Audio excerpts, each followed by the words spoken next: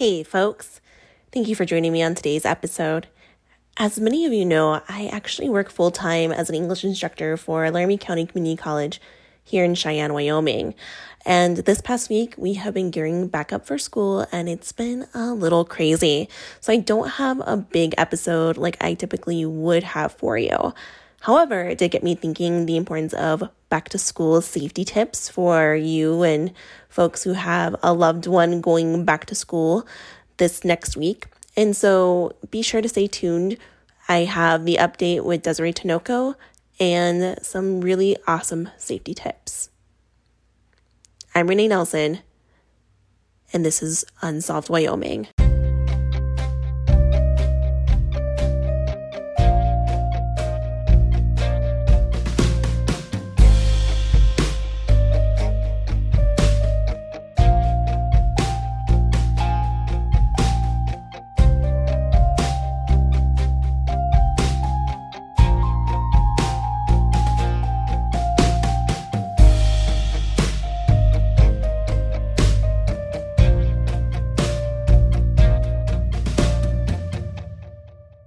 Good morning, Desiree. How are you?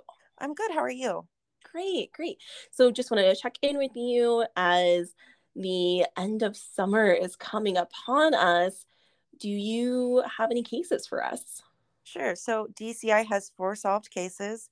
3 are from Natrona County and 1 is from Fremont County.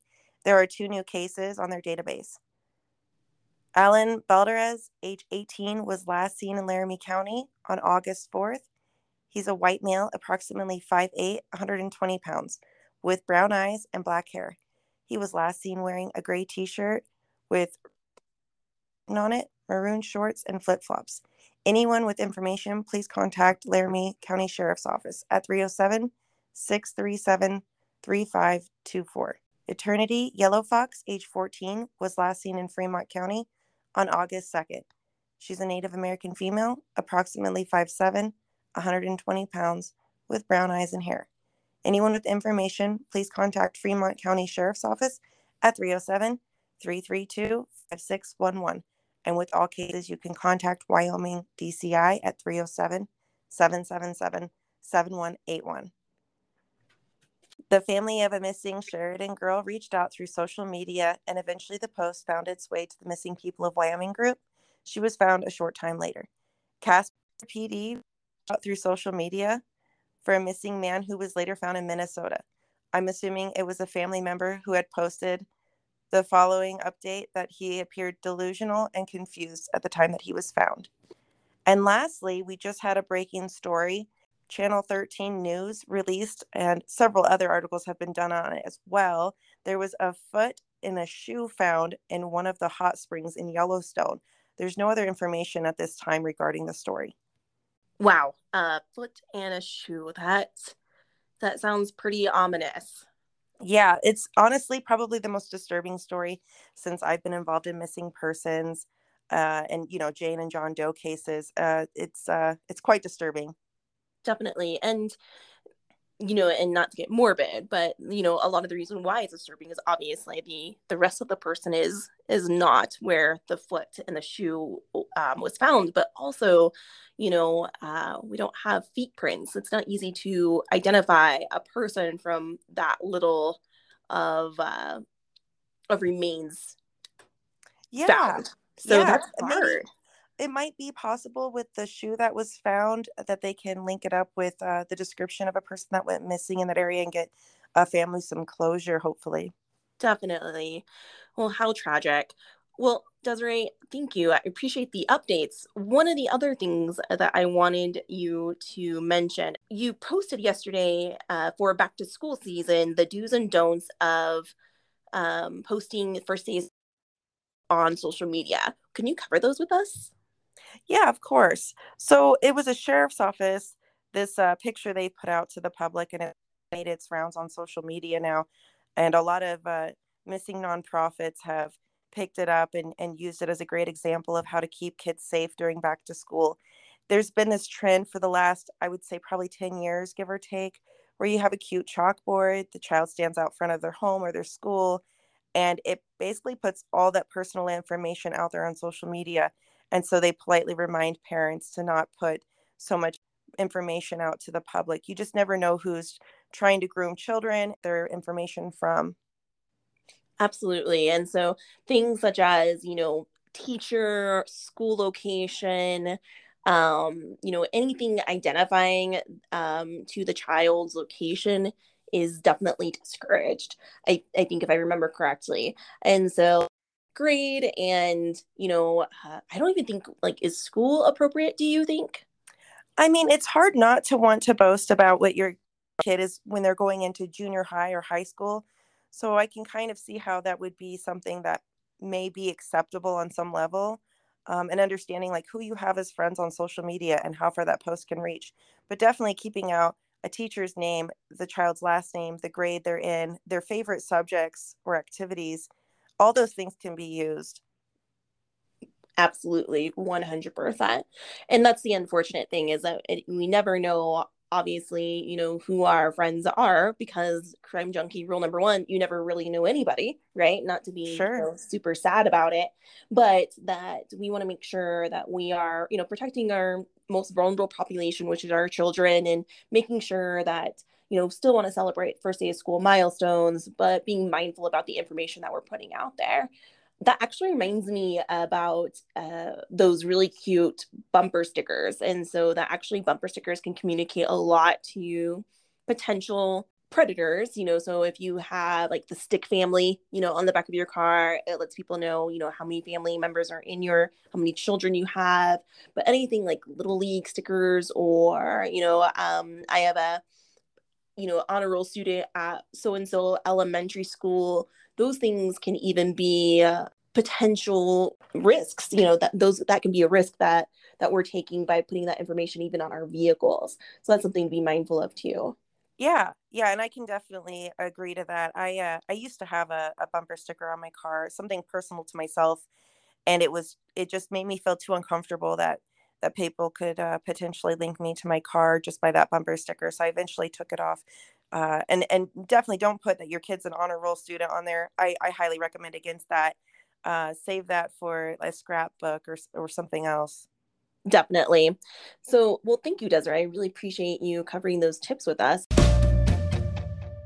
Some other safety tips I wanted to share with you are: one, this was actually one that my mom did with my brother and me. If a friend of my mom's was going to pick us up, they had to know a password that only my mom, brother, and me knew. That was the signal to us that my mom did send someone other than herself to come get us. This was before cell phones, but I still think it's good practice. Two, if you have a child that walks, make sure they have a friend or a group. Have a calling system that if a friend is sick, that your child has someone else to walk to school with. Three, tell sound or at least one headphone out while the other headphone is in. This is a great tip even for adults who jog or walk. If we can't hear what's going on around us, we might not hear a honking car or if someone's yelling at us or notice if someone is coming up behind us. 5, make sure GPS tracking is on and you know the Find My Phone emails and password for your child's phone. And of course, our children, when they go back to school, may be spending even more time on screens. So another area to monitor is online. These tips come from the Justice Department. 1, discuss internet safety and develop an online safety plan with children before they engage in online activity. Establish clear guidelines, teach children to spot red flags, and encourage children to have open communication with you. 2, supervise young children's use of the internet, including periodically checking their profiles and posts. Keep electronic devices in open, common areas of the home and consider setting time limits for their use. 3, review games, apps, and social media sites before they are downloaded or used by children.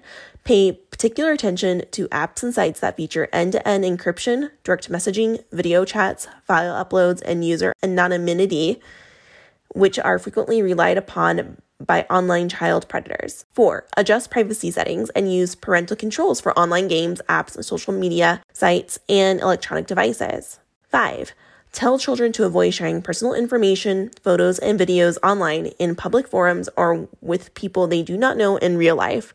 Explain to your children that images posted online will be permanently on the internet. 6, teach children about body safety and boundaries, including the importance of saying no to inappropriate requests, both in physical world and the virtual world.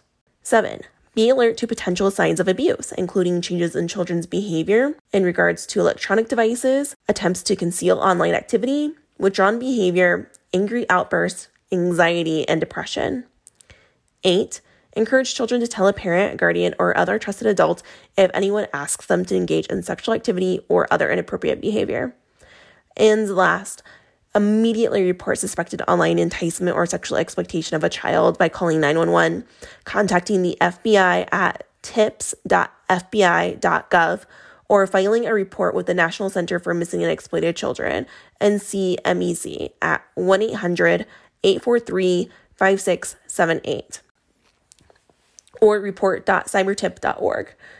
So I know we don't think it's going to happen to our children, but it's always best to have those conversations.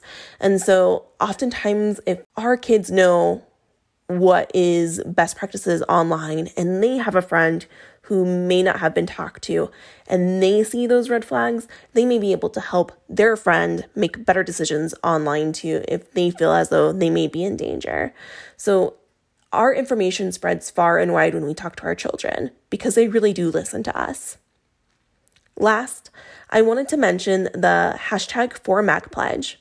For those of you in Southeast Wyoming, you may recall the tragic incident of a young man losing his life in front of the junior high school while he was crossing a school crosswalk during school hours with a traffic officer.